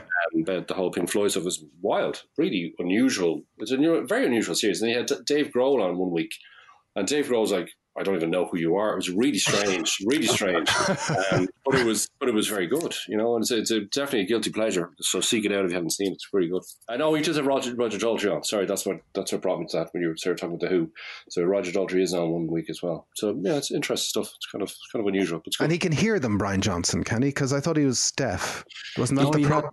He had surgery or something. He had some kind of magical, technological implant or something that he's now not deaf anymore. He was prepared to spend any amount of money to get Axl Rose.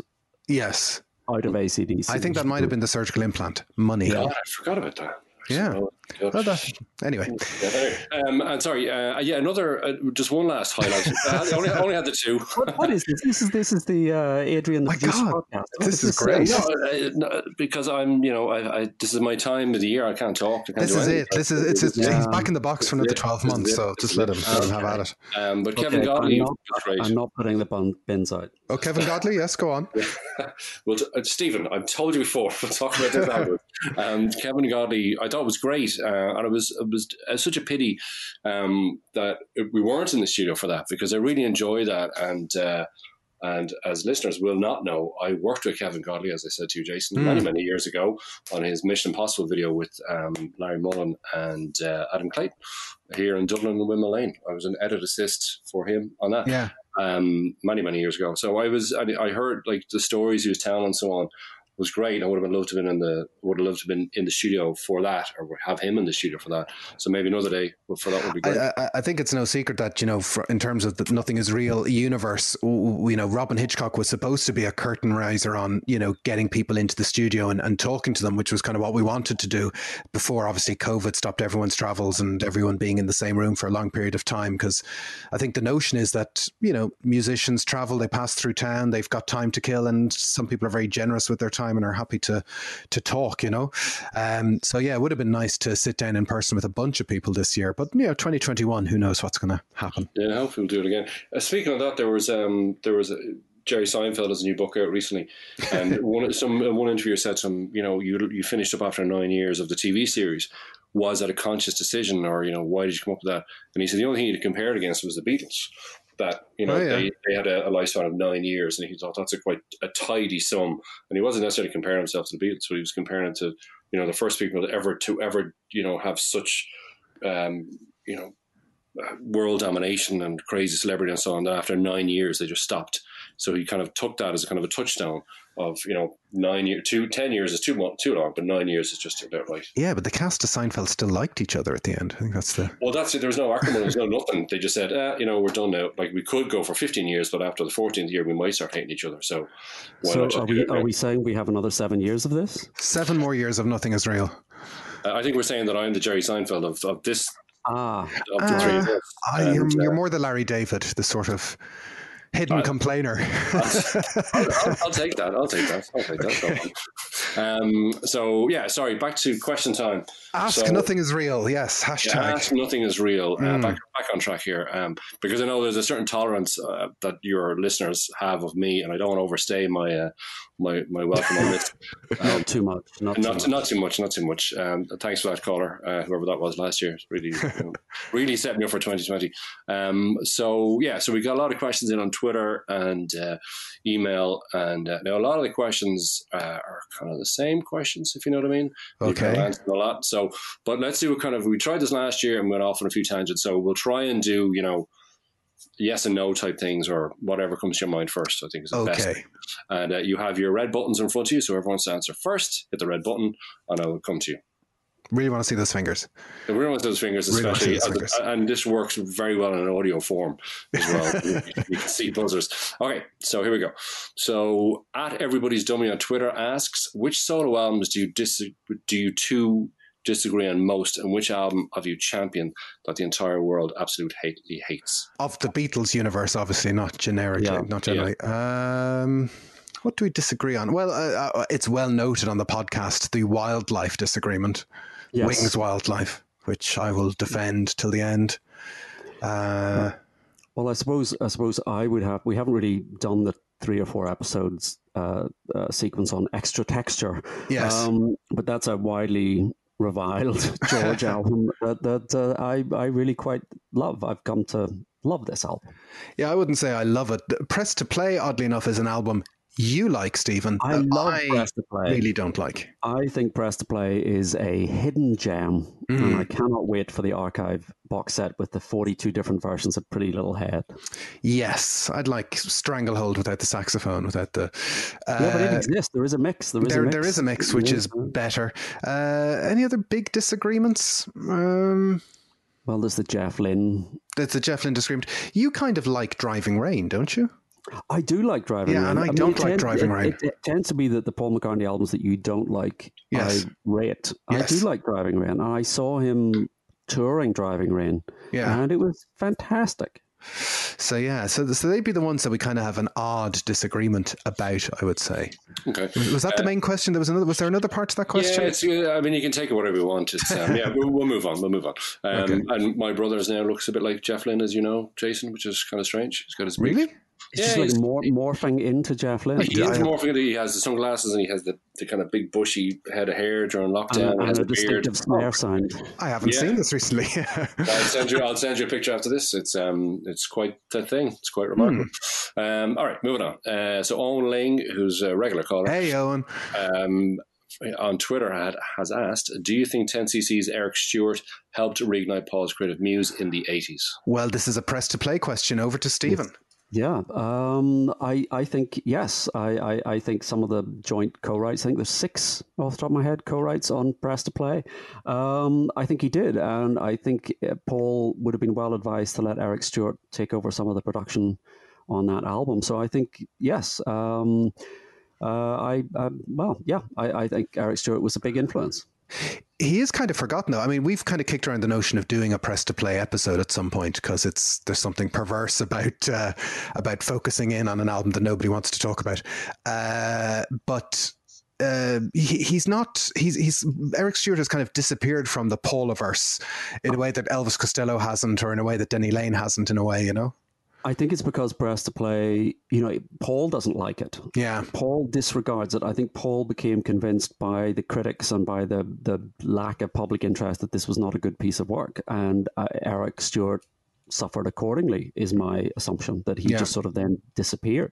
His work on Tug of War is pretty understated, but Press to Play didn't work, so Paul moves on. Yeah.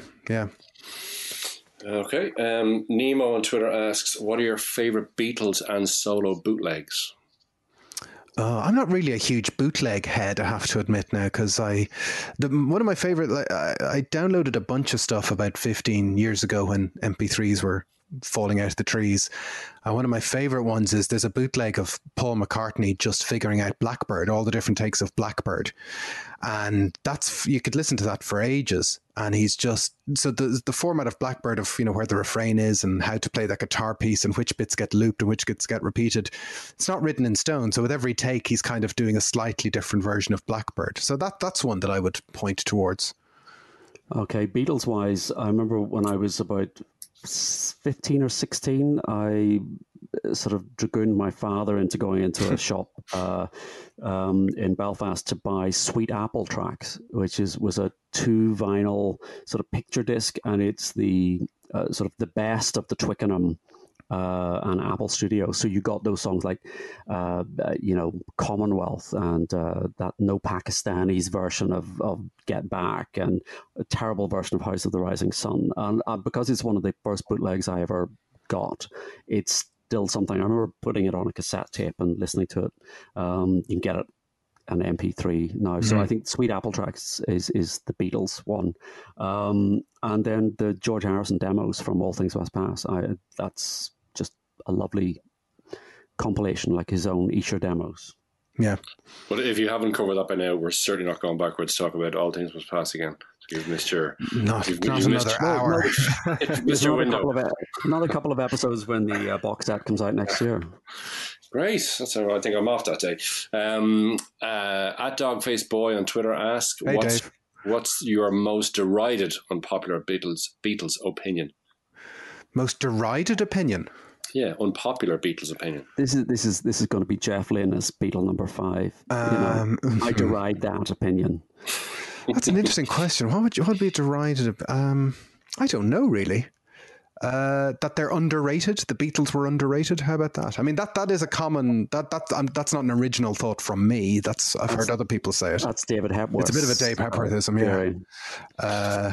Well, I think Paul McCartney calling his Lockdown album a Rockdown album is very derided as far as I'm concerned. Yes, I think rightly so. He just always looks on the bright side, He turns that frown upside down. It's the word equivalent of his thumbs up. So it's just that's my derided. Another one. At Andy Glasgow on Twitter asks, do we know definitively the last time all 4 Beatles were together in the same room or place? Likely option being Tittenhurst in August 69, or the Apple offices business meeting in September 69, or Friar Park in 1970 for Patty B's birthday. Well, we've talked about this on episodes, so over to Stephen. I think I would like to think it was St. Patrick's Day in 1970, which was Patty Boyd's birthday, and there was an Apple assistant. Chris O'Dell has written a book. They've all written books, and she talks about this party and says all 4 Beatles were there with their respective wives or other people's wives, and that was the last time they were all together. I would love to think that they were there and having a nice time, but that was a couple of weeks before all of the big fallout, the big rift over the McCartney album. So I'm going to go with St. Patrick's Day at Friar Park. But Lewison states it's Abbey Road in August 69. So they certainly weren't all together at any business meeting in September 69. There was only ever a quorum of 3 at the September 69 business meetings. So possibly Abbey Road doing I Want You, She's So Heavy in the 20th of August 1969 seems to be the official one, but it's nice to think that maybe 6 months later, as Stephen says, they were together in George's house at Patty's birthday. Okay. So Richard, I think we may have covered this, but I'll ask again. Richard Adams on Twitter asks, what are the strengths and weaknesses of Jeff Lynne and Phil Spector when producing Beatles and solo Beatles records, and who did the best job? Over to Jason. Well, in fairness to Jeff Lynne, he's not in prison. I like that. That's the best thing you can say. He's in music prison, though, surely, no? Well, it's... Oh, I like it. Hey, pick a side. And again, I've said this kind of thing before. I do love Jeff Lynne. I understand the Jeff Lynne criticisms, and I understand... why you can sense Jeff Lynne from the reunion stuff that, we did the 3 anthology episodes, and the Jeff Lynne issue is a compromise. Phil Spector, the thing that I don't like about Phil Spector is, I don't like the kind of the rock and roll Lennon stuff a lot. I think some of that is a bit overwrought, No, we're establishing another point of disagreement here. Okay, go on. No, I think I think the Lennon Rock and Roll album is one of his best solo works. I mean, I would much rather listen to that than even Imagine. I would rather listen to Stand By Me than to Imagine. Or maybe I'm wrong then. what I don't like about Phil Spector, and we're talking primarily his work on Let It Be, is that it took him literally an hour and a half to do that. He just took the first take that he came across and ran with it, and he didn't put enough care and attention into it. There are a range of better takes of each song that he could have used, but didn't bother to look for them. Yeah, that's true. I mean, there's a kind of sloppiness about that I don't like. The remit of the question is for the Beatles, so let's put the solo Beatles to one side. Yeah, no, it's Beatles and solo Beatles. Oh, okay. Well, Spector on Let It Be is just a mess, and it's shocking how fast it was. It was basically 2 weeks' work, and I don't really think he cared. He certainly. he's inconsistent with the solo Beatles stuff, and we know that he was there sometimes and not there other times, and perhaps he gets too much credit for some of the stuff that happened. His greatest achievement, though, was Instant Karma. So let's give it up for Instant Karma. I think Instant Karma is absolutely... that forgives everything, really. That forgives everything. I don't think he served Lennon particularly well across albums like, Sometime in New York City, but I think the rock and roll album was good. Jeff Lynne... He's Jeff Lynne. He's Jeff. My issue with Jeff Lynne is simply that he brings his sound with him to everything that he does, and sometimes that obscures the spontaneity. He is meticulous. I would like to hear the stripped back Wilburys album, the first album, without the little tinkly keyboards in Tweeter and the Monkey Man. Everything is just a little bit too over-egged, plus the drum sound. But but he's not in prison, so... Yeah. So what you're saying, it's the end of the line for Jeff Lynne, Stephen, yeah? Oh, I see what you did there. I see what you did there. Had that one in the chamber for a while. A couple more. Brendan Scott emails a question for Stephen only. Oh, okay. Okay, so it's not your PIN number or anything, Stephen. Given your well-known feelings regarding Jeff Lynne, what is your opinion on Cloud 9 and the Beatles tracks, and also to a lesser extent, Brainwashed? I prefer Brainwashed to Cloud 9 because Jeff's influence is a little bit more diluted. Cloud 9, I think, has some fantastic songs. I think Jeff was a very good collaborator with George, but I do think it is a dated production style. I think it was slightly dated even back in 1987. And I would like, Danny to get the remixing tools out and de-Lynne it. I do think he was a good foil for George, and I think he encouraged him back into the arena. So I think, and the Traveling Wilburys came out of it. So I think it's all good. My dislike of Jeff is overstated sometimes. Yeah, he doesn't age either, which is sometimes. That's amazing. That is absolutely amazing. Yeah, just pick a look. If people can't see your eyes, that's just it. Just before we leave that, what I would say is if people have not listened to the remixed versions of the Threetles of Real Love and Freeze they're very good. They are very good. And again, they're just getting rid of a couple of layers of that sort of wash that Jeff puts on the tracks. Okay. Two more questions near there. Jeff Bale emails, asked two questions. This is a bit mastermindy, so I don't know. You can answer this in whatever you want. How many songs in the Beatles release catalogue feature Mal Evans performing, and what are they? If you want to take that question first. Mal, where does Mal perform? Well, he's on A Day in the Life. And he's on Maxwell Silverhammer, banging an anvil. Is he involved in You Know My Name somewhere? No. Could be. He's involved in something. Mary Jane? Is he in the chorus of Mary Jane? Don't know, but there's a track on Rubber Soul where he gets a credit. Oh yeah. I don't know. I'd have to walk across and lift a book off a shelf. That's not going to happen. No. Especially after your dinner, Christmas dinner. I was going to say I can't the second part of the question is, which Beatles and or Beatles related album has a cover that doesn't do justice to its contents? Beatles or Beatle related, is it? Yeah. Huh. That's a good question. So which one has the worst cover?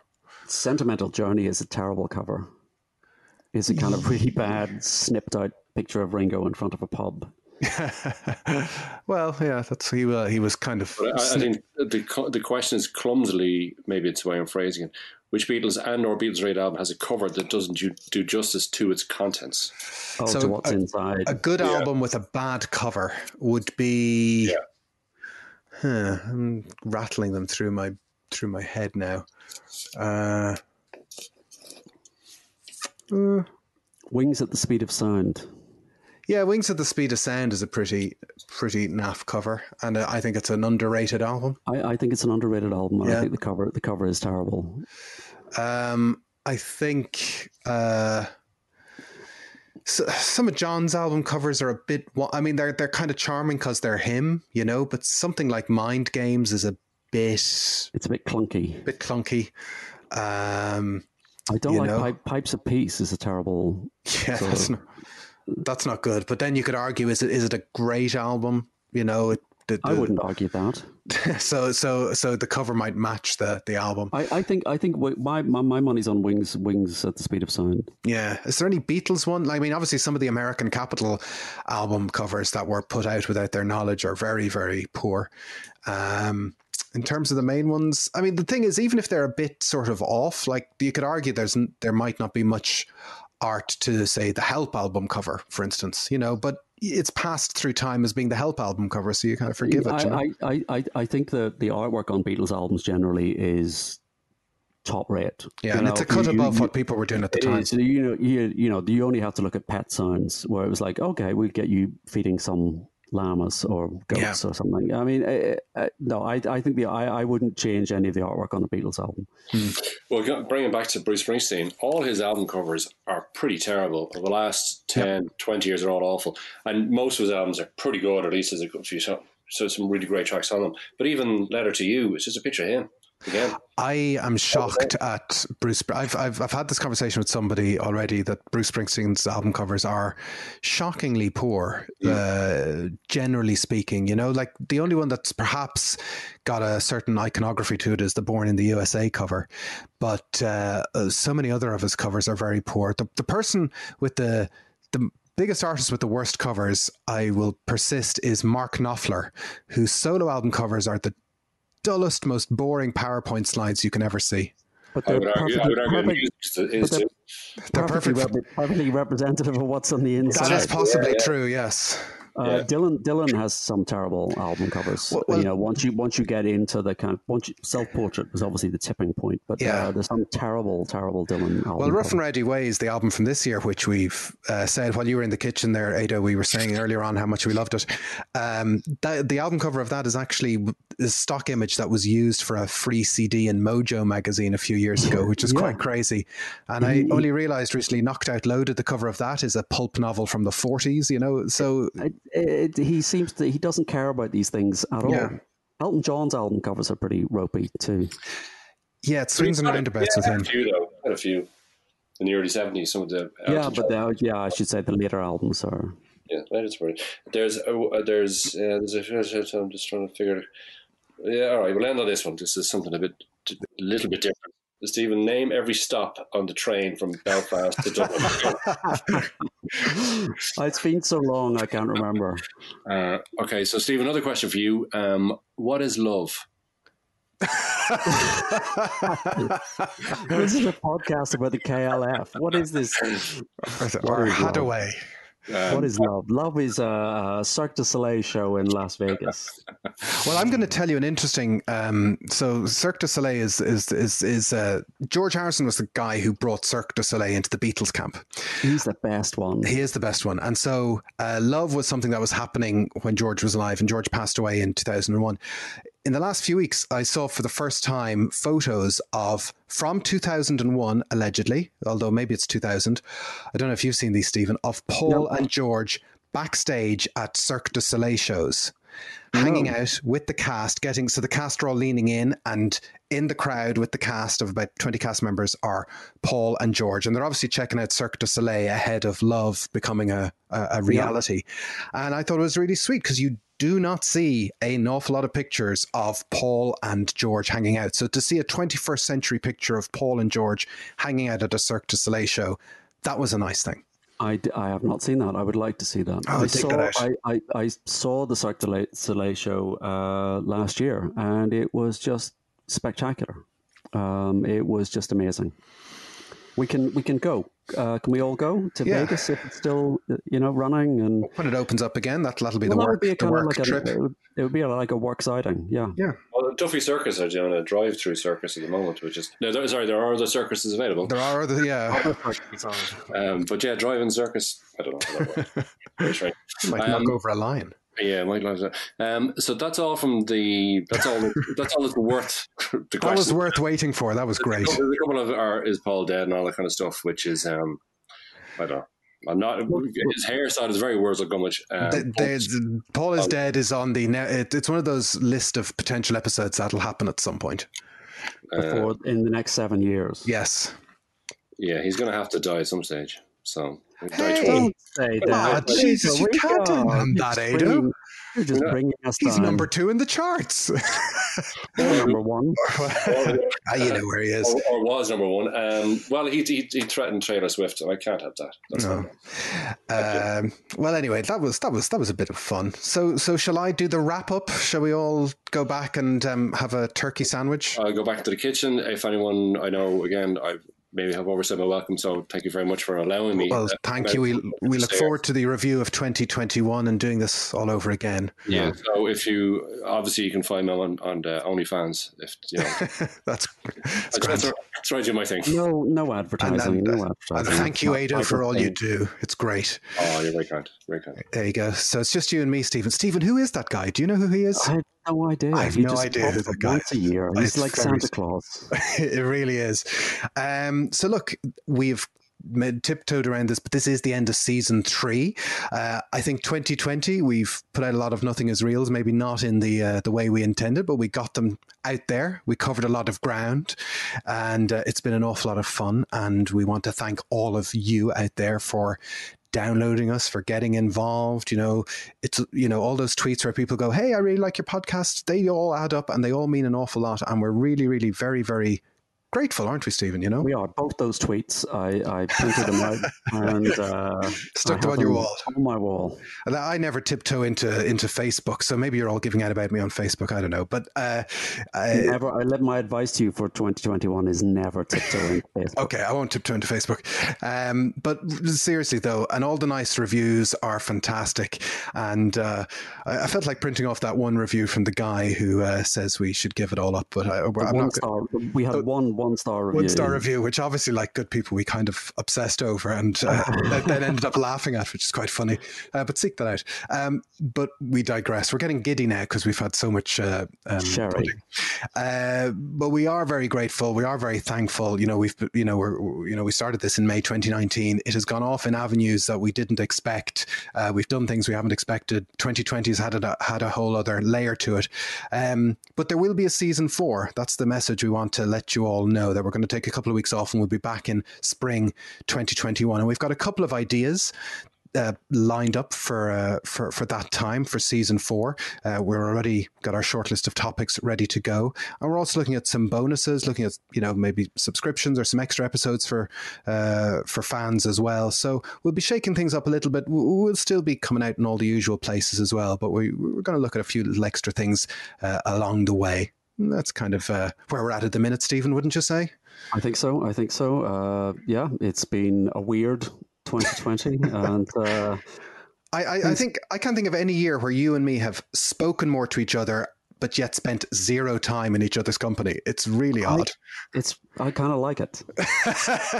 No, I don't. No, Let's keep it that way. Let's keep it that way. No, it would be very good to get back into the studio, and it's just been an insane year. And this has been an interesting diversion from keeping reality from the door.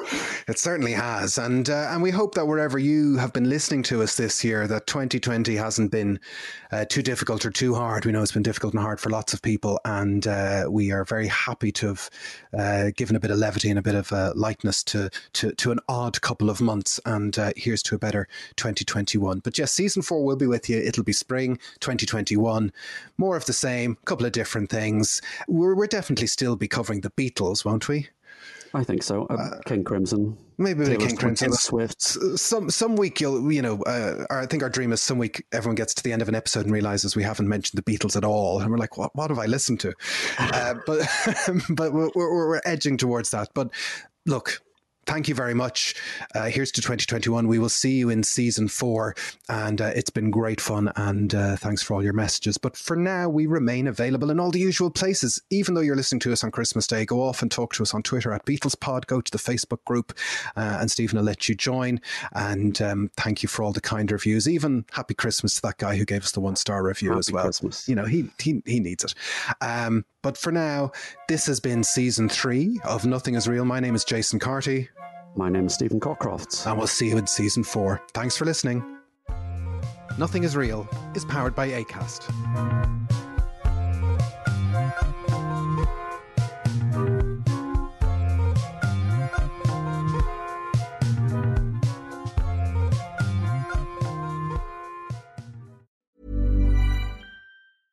Ever catch yourself eating the same flavorless dinner 3 days in a row? Dreaming of something better? Well, HelloFresh is your guilt-free dream come true, baby. It's me, Keke Palmer. Let's wake up those taste buds with hot, juicy pecan-crusted chicken or garlic butter shrimp scampi. Hello Fresh. Stop dreaming of all the delicious possibilities and dig in at HelloFresh.com. Let's get this dinner party started.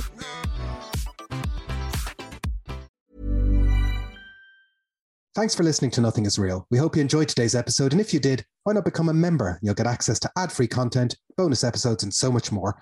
Follow the link in the show notes, sign up on Acast Plus, or visit our website, nothingisrealpod.com.